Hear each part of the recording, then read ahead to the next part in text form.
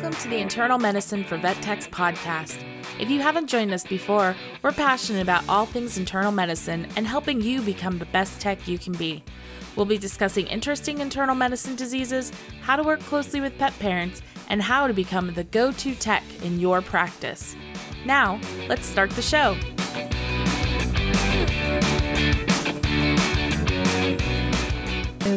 I'm a boarded social worker in the state of California, and cool. I'm a veterinary social worker. Yeah, and so I'm excited because Chelsea works at one of the hospitals that I work with, and she's done some amazing things, and we're trying to make it so all of our hospitals have it because we all know we could use some social workers in our hospitals. So I figured I would reach out to you, and you graciously said yes. Thank you, by the way, to talk about some social worky kind of things in veterinary space. Mm-hmm. And I think we were talking about kind of, and for just correct me if I'm wrong, we were talking about some caregiver fatigue and just some stress in general. Yeah. And some happy fun stuff. And I was like, who better to talk about it than you? Because, that's what you do. Yeah. So just really quick, just a couple of housekeeping before we jump right into it. So just a reminder, in December, we're doing Internal Medicine for Vet Techs membership. We're doing our monthly CE on December 10th, 2022, in case you're listening in the future. We're going to be talking about increasing career satisfaction. So that'll be a fun combo. And if you want to join it, you can do that. If you are a member, it's one of your free CEs. If you're a non-member, you can always join. There is a fee, but we can apply it to the membership if you decide to join. Otherwise, I think the plan is we are going to get this one race approved, but it may be a little bit before it is officially approved. We're going to work on that. And yeah. All right, Chelsea, you good to go? Yeah, let's do it. All right, cool. I guess how did you even find this space? Because I find it fascinating because it's still super new. Mm-hmm. And so how did you end up where you are now? Yeah, great question. I worked with children and families for over 10 years, and I thought that was kind of my career path. And then I learned about veterinary social work because social workers don't even realize that it's a field of social work. And when I learned about it, I was like, this is it. I want in. From my personal experience with the human animal bond, it's like personal and professional passions aligning.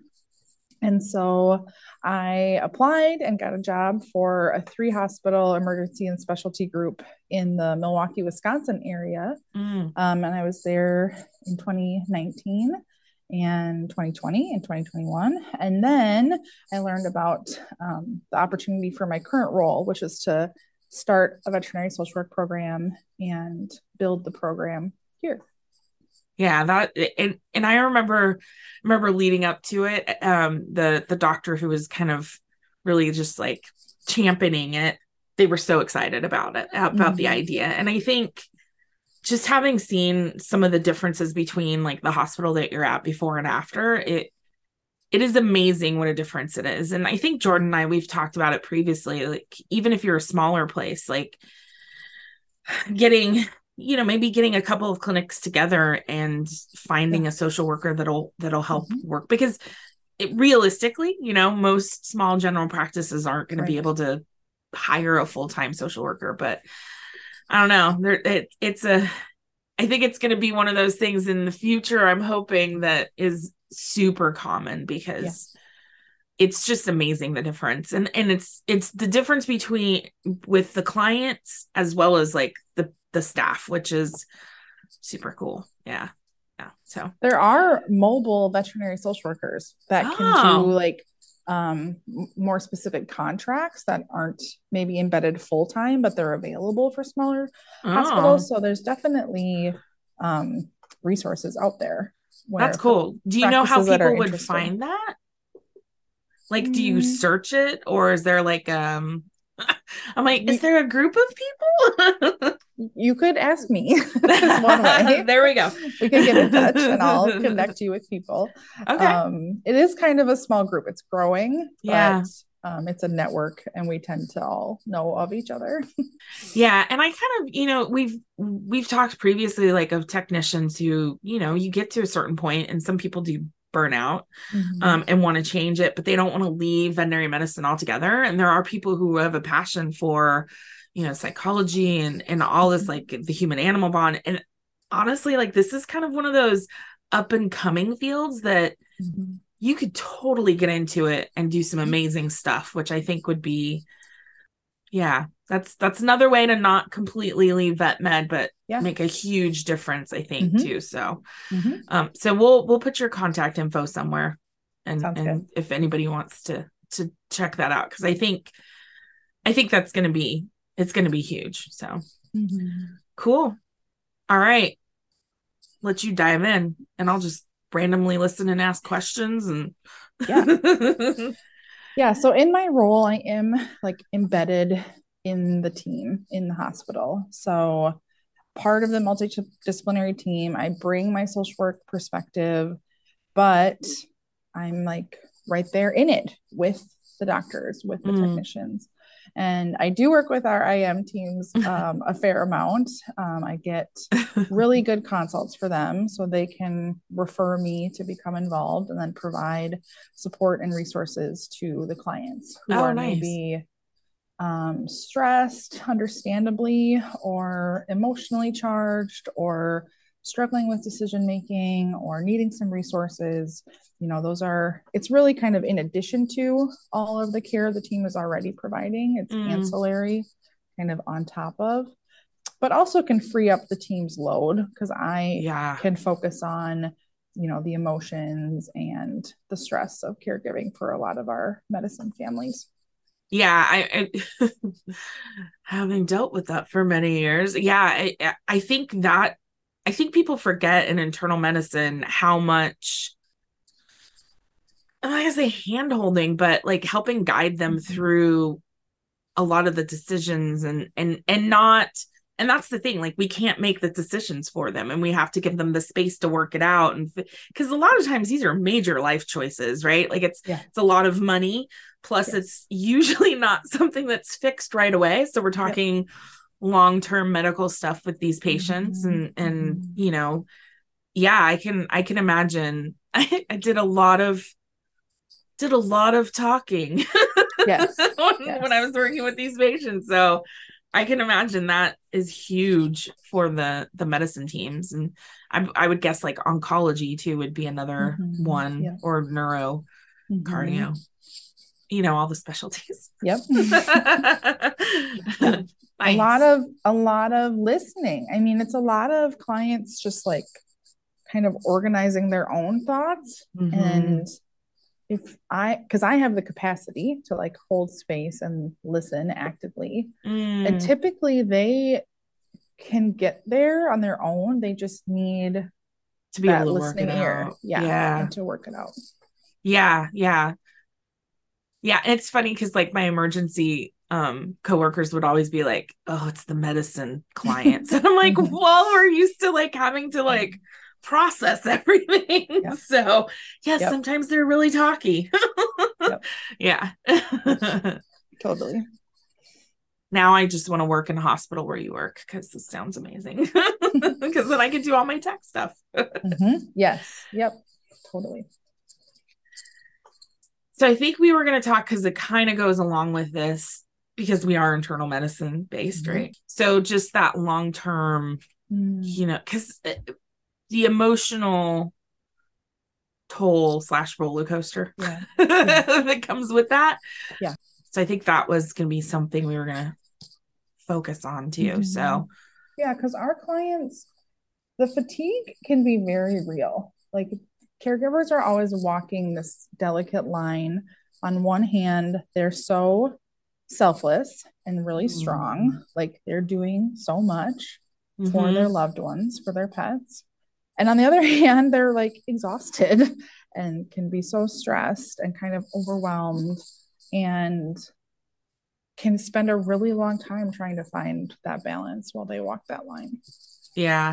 And I think it's hard too. I know that I've definitely heard this from clients, and I've experienced it myself, where friends and family don't always understand. Yeah. They're like, why are you doing this? It's just a dog. It's just a cat. And you're like, but they're like family members. And so sometimes it's hard because they do feel that isolation too, versus like if it was a family member you were taking care of, they'd be like, well, of course you're taking care of that family member. So, well, human family member. Yes, it can be really lonely. And there's people who don't get it, who are maybe invalidating, or you can feel their judgment. And I don't know why with pets, sometimes it feels like people have more opinions and they're like unsolicited giving opinions, which is not always helpful for the caregiver who really just needs support and validation. Oh my God, that's so true. Yeah. So I know another thing that you were talking about is like the warning signs of fatigue. Like, so what if, I guess both for yourself, because a lot of times we're checking ourselves, but also just like if you know, like your clients, right? Like we, internal medicine, because we do see our clients frequently, and then general practice also sees them, you know, how can we see that sign of fatigue? And I don't know if there's really much we could, like, I don't know, with clients, you know, I don't know how we can tactfully give like nuggets to, you know, not unsolicited advice, but maybe some, some support. Here's some support. I think, you know, when you hear that fatigue coming up, when you hear or you see changes where a person, you know, is just having that overwhelming fatigue, maybe even their feelings change, like their affect, they might feel more hopeless. And then another warning sign is they're neglecting their needs. So their quality of life is decreasing. So even like their physical needs, that decrease in self-care, difficulty with kind of the day-to-day is something we see, like daily tasks or eating or sleeping. Sleeping is a big one. Ooh, yeah. And part of that can come with caregiving, like depending on symptoms, that can definitely be really stressful, but it also can be related to that decline in self-care and the stress of it all.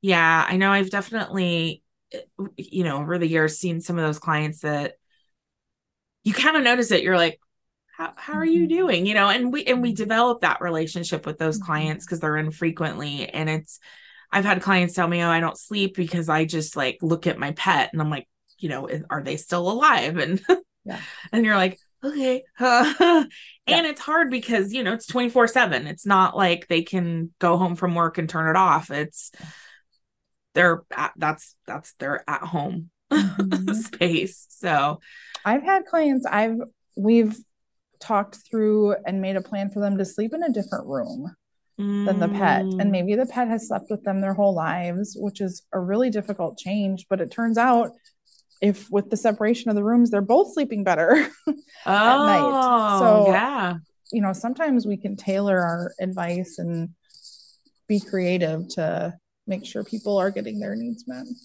That's a really good point. That totally makes sense, actually. You know, oh yay, coming up with creative ideas.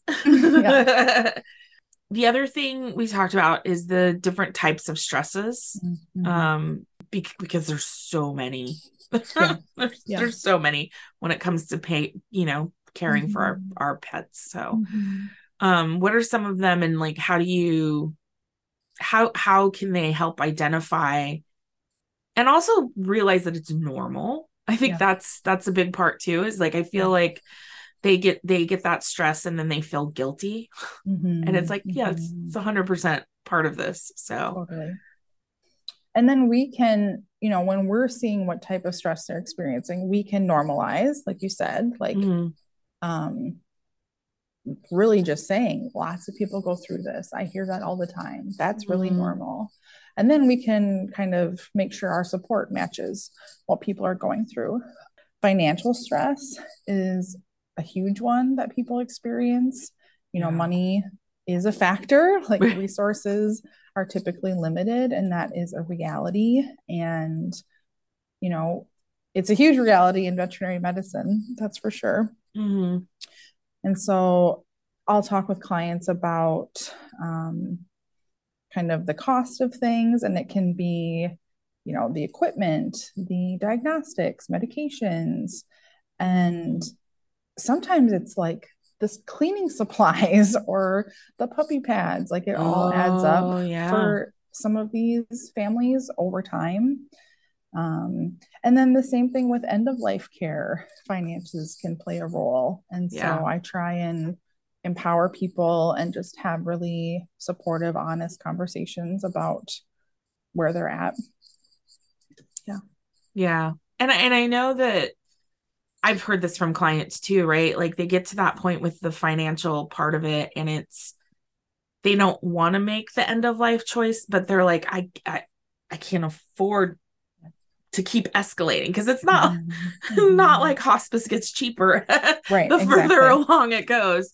And Yeah. so I think I've definitely had those conversations with clients that are like, it's not wrong to have that discussion and that thought process and be like, it's the quality of life of both of you. Like you can't like you can't just be like one or the other. Yes.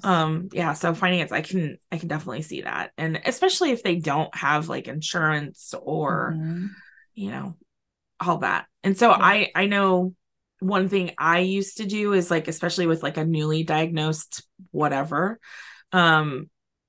I would try to start that conversation and be like, have a conversation now about like what are your limits as far as finances go, because it's harder to make that choice when you're in the thick of things versus like, okay, we're gonna start now, like what's your yearly limit, what's your monthly limit, and it's not the fun conversation, but yeah, but it just puts it out there rather than it being like in the shadows or it's, everyone's thinking about it anyway. So let's talk about it in a really, supportive way, in a really non-judgmental, realistic way. Yeah. And especially the non-judgmental. Yes, totally. So financial stress and then emotional stress, it can be that roller coaster. There can be that isolation that we talked about. Who is like secretly judging me? Who is understanding what I'm going through? And then kind of connected to that is, you feel it's harder to reach out, which kind of creates the vicious cycle of isolation. Asking for help is a huge strategy that I talk to clients about. Like, who are your non-judgmental listeners that you can lean on for emotional support and also like logistical support? Like, who can be your respite provider? How can you use people so that you can take a break? Breaks are so huge when we're trying to not become overly fatigued. Oh, yeah. Yeah. Like who's your person that can come over and just like spend time with your pet so you and your significant other can just go have dinner outside of the house. Exactly. Or go away for the weekend, which is huge. Or even for a day, and just give you that break from the intensive care that some of these patients do. Yeah that goes, I mean, it's definitely like your financial, emotional, all that goes with the mental mental fatigue, which also goes with like sleeping. Yes. Yeah, there's like layers and they're interconnected. Totally. Mental stress, there's so much problem solving that comes with these cases. Like you're kind of always at decision making crossroads, it can feel like, and you're like figuring things out a lot. So that can be part of the fatigue, is that mental fatigue. Same with assessing quality of life. Like assessing quality of life takes up a lot of mental space. And that's part of the support I provide, is helping people think through that and have tools to make those decisions and assess where they're at. Yeah, I love using the quality of life scales. Just to it it makes it a smidge easier because it's kind of subject. It's mostly subjective, but it gives you like some place to like start that conversation and I like using them to, when they're not in crisis situations, but just be like, okay, so where are your limits? Because everybody says, oh, when they stop eating, and I'm like, okay, that's one, but it's like I've seen patients like eat on their deathbed, and I'm like, why are you still eating? But yeah, having that conversation of like, of these different scales, like which ones are your hard limits, and it gives you a little bit easier place to have that conversation. And having those tools, I think giving clients all the tools they can use is good. Quality of life consults are actually my favorite. Oh, nice. Because they are so nuanced and they're so individual to the pet and the family. And they're a little trickier clinically, and I like the challenge of it. And you can hear some relief when people get more information and they feel, just not as alone and validated. Yeah. Do you have good resources for like technicians to give like some quality of life information? Because I feel like internal medicine, that's our big goal is to make sure that they have good quality of life. And so okay, cool. Do you want to share them, or do you want to put them in the show notes? We could put them in the show notes. All right, cool. Sounds good. And then the last stress you have on your list is physical stress. I mean, we did talk about sleep. That's a huge one. But also pets that need physical assistance. Like, it can be very hard on our bodies to constantly pick up or constantly help with mobility. And then just the emotional, stress impacting our bodies. Like you said, it's all kind of connected. Yeah. And I've seen, especially, well, and I think maybe this could be the area that I live too. I feel like the people that are more inclined to do the lots of internal medicine stuff are usually older clients, right? Because they feel more financially secure, so they feel like they can do more.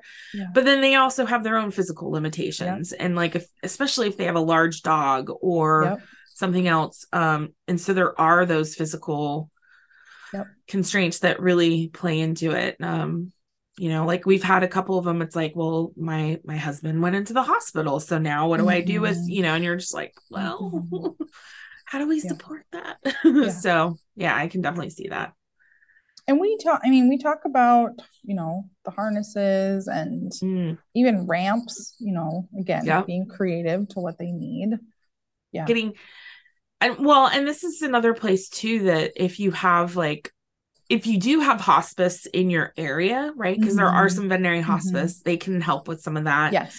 Or there's, veterinary technicians that do house calls and stuff like that. So that's all stuff where, thinking outside of the box, like not just being like, it has to be the primary clinic that's dealing with all this. Like we can give them support from like the community if that's available too. So yeah.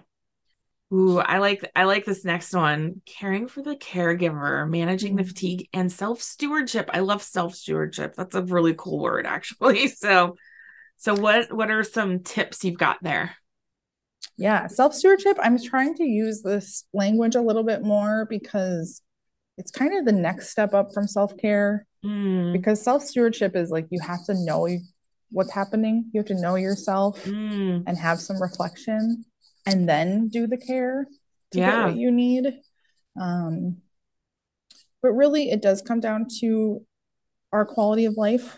In addition to our pets' quality of life, there's so much talk about the patient's quality of life, but also, we need to think of our own needs and think about kind of holistically the whole picture. Like there can be other responsibilities at the same time. We have seasons of life where we have a lot of work demands at our job, maybe, or parenting, or maybe other pets. There can be multiple stressors and different obligations, and that all plays a part in what we need. And that doesn't diminish love for your pet Like that doesn't take away from the care and all that you've already done. I think when people have many competing priorities, then they can have that guilt. But I try and gently remind people, you're doing the best you can for them. You've done so much for them. And you need to be honest, and we need to know our limits. That, yes. Yeah. Knowing our limits is huge. As pet owners and pet professionals. Yes. Yes, I try not to be hypocritical, and right. we all need to internalize this as well as share it with our clients. And what a great way we can model it for our clients. Yes. Mm-hmm. I like this one, nurturing yourself. Mm-hmm.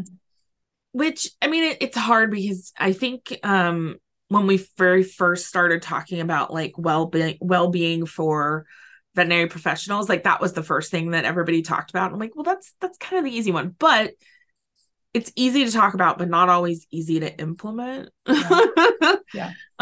So what are some ways that what are some strategies you can give to like clients and us? Because we may as well learn from it as well. So, I mean, taking breaks is a huge thing with nurturing yourself. Like, don't forget about you, because we get so busy taking care of others. So setting aside time, even if it's an hour or two, this isn't like a bonus extra luxury. It's actually a necessity. Yeah. And it can be the basics, like sleep and exercise, movement, whatever kind of movement feels good for you, and eating, nutrients, hydration. Yeah. And again, kind of knowing what you need, because self-care will change day to day, week to week, season of life. So it comes down to kind of knowing what you need and then taking a break and doing it. Yeah. And I remember you did like this really cool presentation on setting boundaries. Like that's all, like that was such a good, like that was a great CE that we had. And I think part of that, like, in that self-stewardship too, is like knowing where your capacity level is, because some days you're at 100% capacity and some days you're like at 75 or 50. Yes. And being able to know that. And I love it. Set the boundaries and say, I can't today. Like, it's okay. I might be able to in the future, but I can't right now. Yeah. And it's okay to say no. We technicians especially are really bad at saying no to things.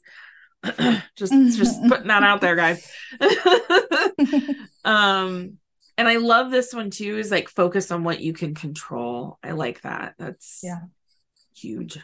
I do a lot of reminding clients that like illness is no one's fault. Right. Mortality exists, separate from us. And sometimes there's silver linings in caregiving. Like our love can grow even more, in that caregiving role. And you can grow a lot and learn a lot from what you're going through. We see bonds, like the human animal bond, we see the bond become even more special with some of the caregiving. So what can you control? Focus on that more than what you can't. And then sometimes it's okay to look for those silver linings too. Yeah, that's a really good point. And that deepening, that richening. Yeah, that's the right word. Richening of the bond.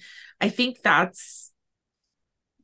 when that happens too, like clients, as hard as it is, it makes it worth it. And can make, that final decision of, are we at the euthanasia stage? It can make it easier and harder. Like it's easier because you're like, look, this is everything we've done. And we have done everything that we can, like emotionally, physically, whatever, financially. And we provided that care that we couldn't have And so in that sense, it's easier, but then there's like that guilt of being like, right. whew, Yeah. which, well, that's a whole other Yeah. anticipatory grief and everything. So yeah, I like it. I like knowing what you're capable of and nurturing yourself and focusing on what you can control. That's definitely. Ooh, I like this. So your support groups, like Yeah. who are your support peeps? And not being afraid to ask for help, because sometimes we try to manage everything on our own and then we are so drained and then we kind of are depleted and left with nothing.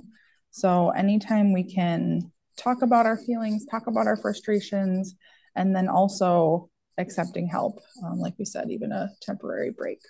Yeah, it's funny as you're talking about that.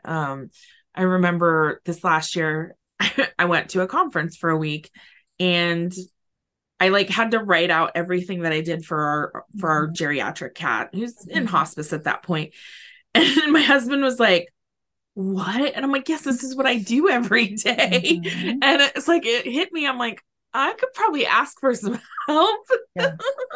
And it's like we forget because we're like, we're the veterinary professionals. We do it day in and day out. It's okay to ask your significant other to help with things. Because my husband was like, at the end of the week, he was like, I don't even know how you do it. He's like, I missed stuff because I just couldn't get it done. And he's like, and I was like, it's fine. Nobody's dying. I'm like, yeah, it's totally fine. And he was like, oh, so yeah, remembering you can reach out to people even in your household.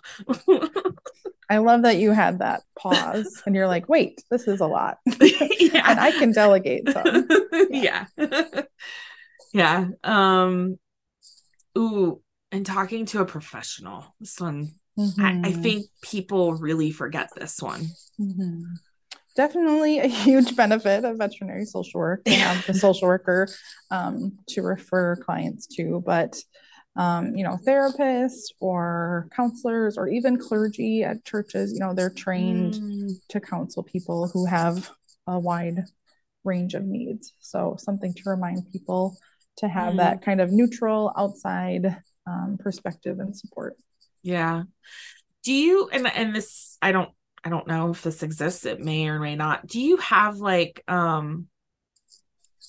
client handouts that like, or so you have that in clinics? Is that something that you did, or is it like, I don't know, think of like AHA pamphlets or something, but I don't know if something like that exists. Yeah, we have a quality of life handout. I have a separate anticipatory grief handout. And partly due to preparing for our talk today and based on a few families I worked with recently, we're creating a caregiver handout. Oh, nice. Yeah. That's awesome. That's really cool. But like currently, because, okay, this is a random part of this conversation, I guess. Because is there like a veterinary social work group? Like I don't know how to explain this. Like, is there a one-stop? Like an academy for veterinary social work, but it's not an academy, but something.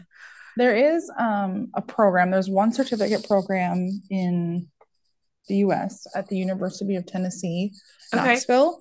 So social workers can get their master's degree specializing in veterinary social work, or other professionals can go get the certificate out of the veterinary social work program. Interesting. So University of Tennessee, definitely their website has some really great stuff. And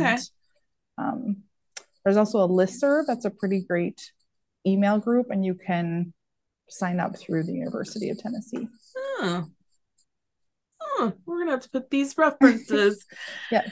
In the show notes. Because I just think of like, like AHA has like some amazing handouts on all sorts of things. So it's like, and I know clinics will use those. So it'd be nice to have like some of that somewhere. So, all right, I'm about to check out the University of Tennessee. Cool. The other part, this is huge for caring for our caregiver, is accepting our feelings, whatever they are. yeah, accepting feelings, including frustration or anger. It doesn't mean you're a bad person or a bad pet parent or a bad caregiver if you have those frustrating moments. We really want to feel all the feelings and allow ourselves to feel all the emotions and know that they're normal. You know, it's okay. Yeah. It's okay to say, this is hard. I'm struggling. You know, this is difficult. It's all very human, very normal to feel overwhelmed or worried or guilty or all Yeah. of the stress that we talked about. Yeah. And I feel like, especially in the very beginning of like some of this Mm-hmm. caregiving stuff, right? Like you're so overwhelmed trying to like you just learn about this Mm-hmm. disease and now you're having to do all these treatments that you've never done before. And so it can be, frustrating both for yourself and I'm sure for your pet being like, what are you doing to me? Um, and sometimes it's okay to be like, all right, that didn't happen. Instead of me trying to murder my Right, animal right. or them trying to murder me, let's take a step back and just regroup. Yeah. And I think sometimes like especially in the middle of it, like we forget to be like, oh, this is what's happening, right? Mm-hmm. Because like our pets will respond to how we're getting. Yeah. Like if they keep spitting out the pill and you're getting Yeah. angry because they're spitting it out, like everybody's ramping Yeah. up. We just take a Yeah. step back, take a moment to breathe, try again Mm-hmm. later. And you do figure out kind of your own coping. You know, sometimes that's like lightening Mm, up, sometimes that's using humor. yeah. Sometimes that's finding those silver linings and trying to accentuate the positive. Um, Yeah. but above all, just having that self compassion and not being too hard on ourselves, um, Yeah. and accepting feelings. Yeah. That's huge. Yeah. Yeah. The next big part of this is how to talk to clients and coworkers too, Mm-hmm. right? And prevent as much of the heightened emotions, I Mm-hmm. guess is kind of a good way to Mm-hmm. say it. To be able to understand that this is all kind of part of Yeah. it Yeah. and we're going to go through Right. it.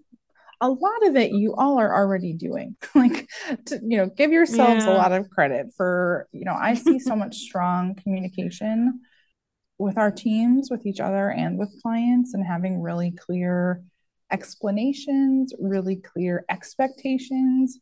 You gave a few examples of where you're kind of proactive in um, setting expectations. I really like conceptually thinking about a shared decision making model for the plan of care. That's actually a social work Mm, approach, but I think it works really good in vet med with beginning where the client is at and making sure to build rapport and making sure to see where they're at before they make decisions. mm. Yeah, because our clients, they definitely are.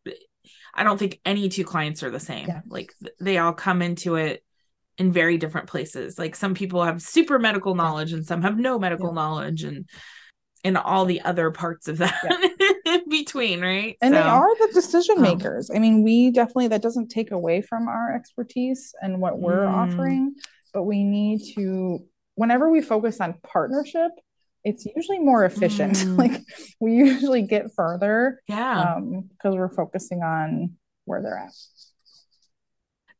that's a huge part of it. Like that, it's kind of funny because I think if we can build that partnership and then have, they can ask us questions, we can help guide them through the process, making sure we give them as much information as they're requesting and sometimes a little bit more. Um, versus like, I know with like just another side note, like when I was doing a lot of stuff with my dad, it was like they were just telling me a bunch Yeah. of stuff, but it was never like so what and I was like, what, this is the weirdest Yeah. this is the weirdest Yeah. scenario I've ever been in. This is like huge medical Yeah. stuff. Like, why isn't there more of a Yeah. dialogue? And And it is hard, especially in our current veterinary climate, right? Time is precious, and being able to carve out that time to be present in that conversation too it's hard. It really can be really hard. And I love that you talked in the very beginning about having that consultation and being able to have that time, because that's huge. I mean, that's how you build that rapport and build the partnership, which not everybody can, which is poopy. I just like to remind people that it is efficient. It's not just feel good. Like, it's not just the social worker saying this. It also can help us like get to decision making faster. When we have really strong, active, reflective listening, and people feel heard, they usually can move forward more quickly. That's a huge point. That's huge. Yeah. I also wanted to shout out, and we could maybe offer this, is the Serious Veterinary Illness Conversation Guide. This is Dr. Catherine Goldberg's work. I've heard of her. She's a DVM and a social worker. So she's a veterinary social worker. And a DVM. And I really like this guide. It was modified from Human Healthcare, and it's, if you want some structure to some of these conversations, it's a really great tool to reference. Cool. And what's it called again? The Serious Veterinary Illness Conversation Guide. Nice. Yeah, we can definitely put that in the notes too, because I think that's sometimes having all those pieces in your tool chest is awesome.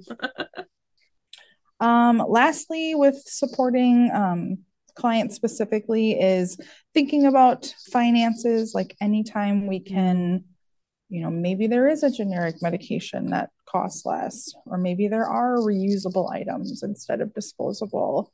Maybe there are human versions that are less expensive. Just keeping that in mind. I know, again, there's a lot of this you already are doing, but just something to keep in mind anytime we can do that. It's great. Yeah. I was gonna say the other part of that too is like diagnostics, right? Do we really need to run the full chemistry, or do we just need like a PCV or a glucose? And maybe looking at, which diagnostics are going to give us the information we need, but for the least expensive price, especially if you've got long-term stuff, right? And especially our long-term clients, most of the times they're not going to say anything. They're just like, oh, this is part of it. And I know that, and I know it's expensive, versus like, do we really need to do it that frequently? Can we maybe push it out a week, or can we, and that's where you have that partnership, right? Between the doctor, the technician, and the pet owner, and be like, okay, well, where are we at? Because finances can change, right? Like, they could be hospitalized, spend a ton of money, and then a month later somebody got laid off, or, and it can change. So making sure we leave that space for them to be able to express that too, right? Totally. Like, because I've definitely had clients be like, well, I don't want to say anything, but, and I'm like, oh no, we totally can work with that. Like, just let us know. So that's also really important.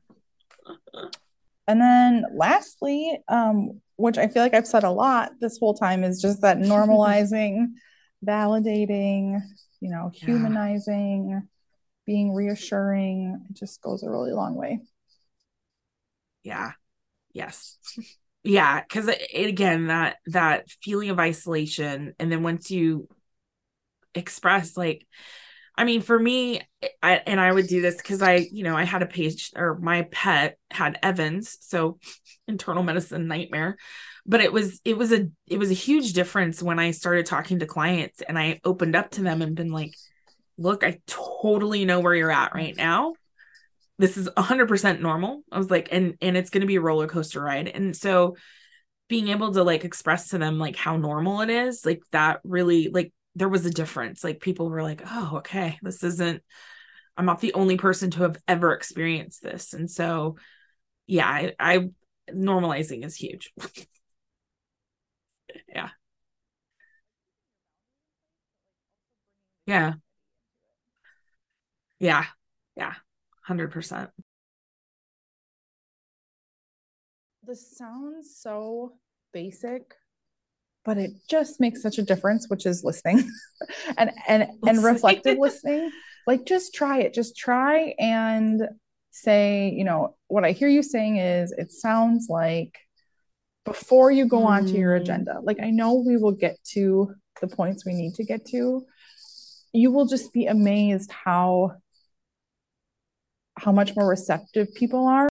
It's the tip of the week. Brief reflective statement. Yeah. Yeah. And that's a really good reminder, because especially with how busy things are, is to be in that moment.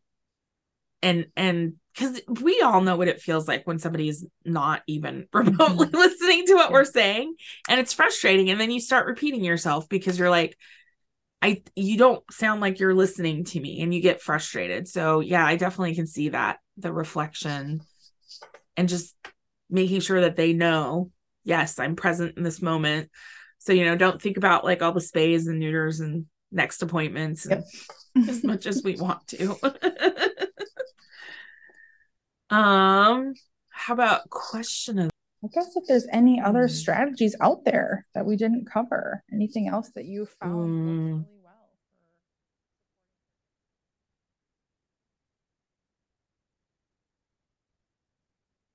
really well. Yeah, anything else that people find works well. That's a good one. I like that one. Sweet. And now for the question of the week. Have people contact you in case they have questions. We'll put some of the other resources that you talked about, which is cool. So exciting. Anything else you can think of you want to throw into this episode? I'm just so grateful to have had this talk, and yeah, it's a privilege and an honor to work alongside my people. I feel like I found my people in veterinary medicine, and I find these types of talks really rejuvenating. So thank you. Well, thank you very much for coming, because I think these topics are still so new for everyone. And it excites me to see like where this is going to go in the future, because I think this really is kind of the next step to push our industry forward too. Because it's all about, I don't know, proficiency and you know, working collaboratively and providing a really good service, and having sustainability in the field. Yeah. Yes. Yes. All right. Well, thanks, Chelsea. Thank you. And then if you guys have questions, let us know. I can always forward stuff on to Chelsea too. And then have a great week. And we'll talk to you guys next time. Bye. And, you know, working collaboratively and providing a really good service, and having sustainability in the field. Yeah. Yes. Yes. All right. Well, thanks, Chelsea. Thank you. And then if you guys have questions, let us know. I can always forward stuff on to Chelsea too. And then have a great week. And we'll talk to you guys next time. Bye.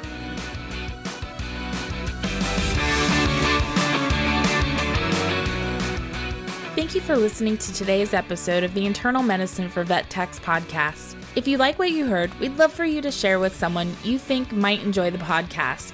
And make sure to subscribe so you never miss an episode. Want to give us a boost? Please leave a review on iTunes or your favorite podcatcher, and we'll be sure to say thank you. Find out everything about us at internalmedicineforvettechs.com. Talk to you next week.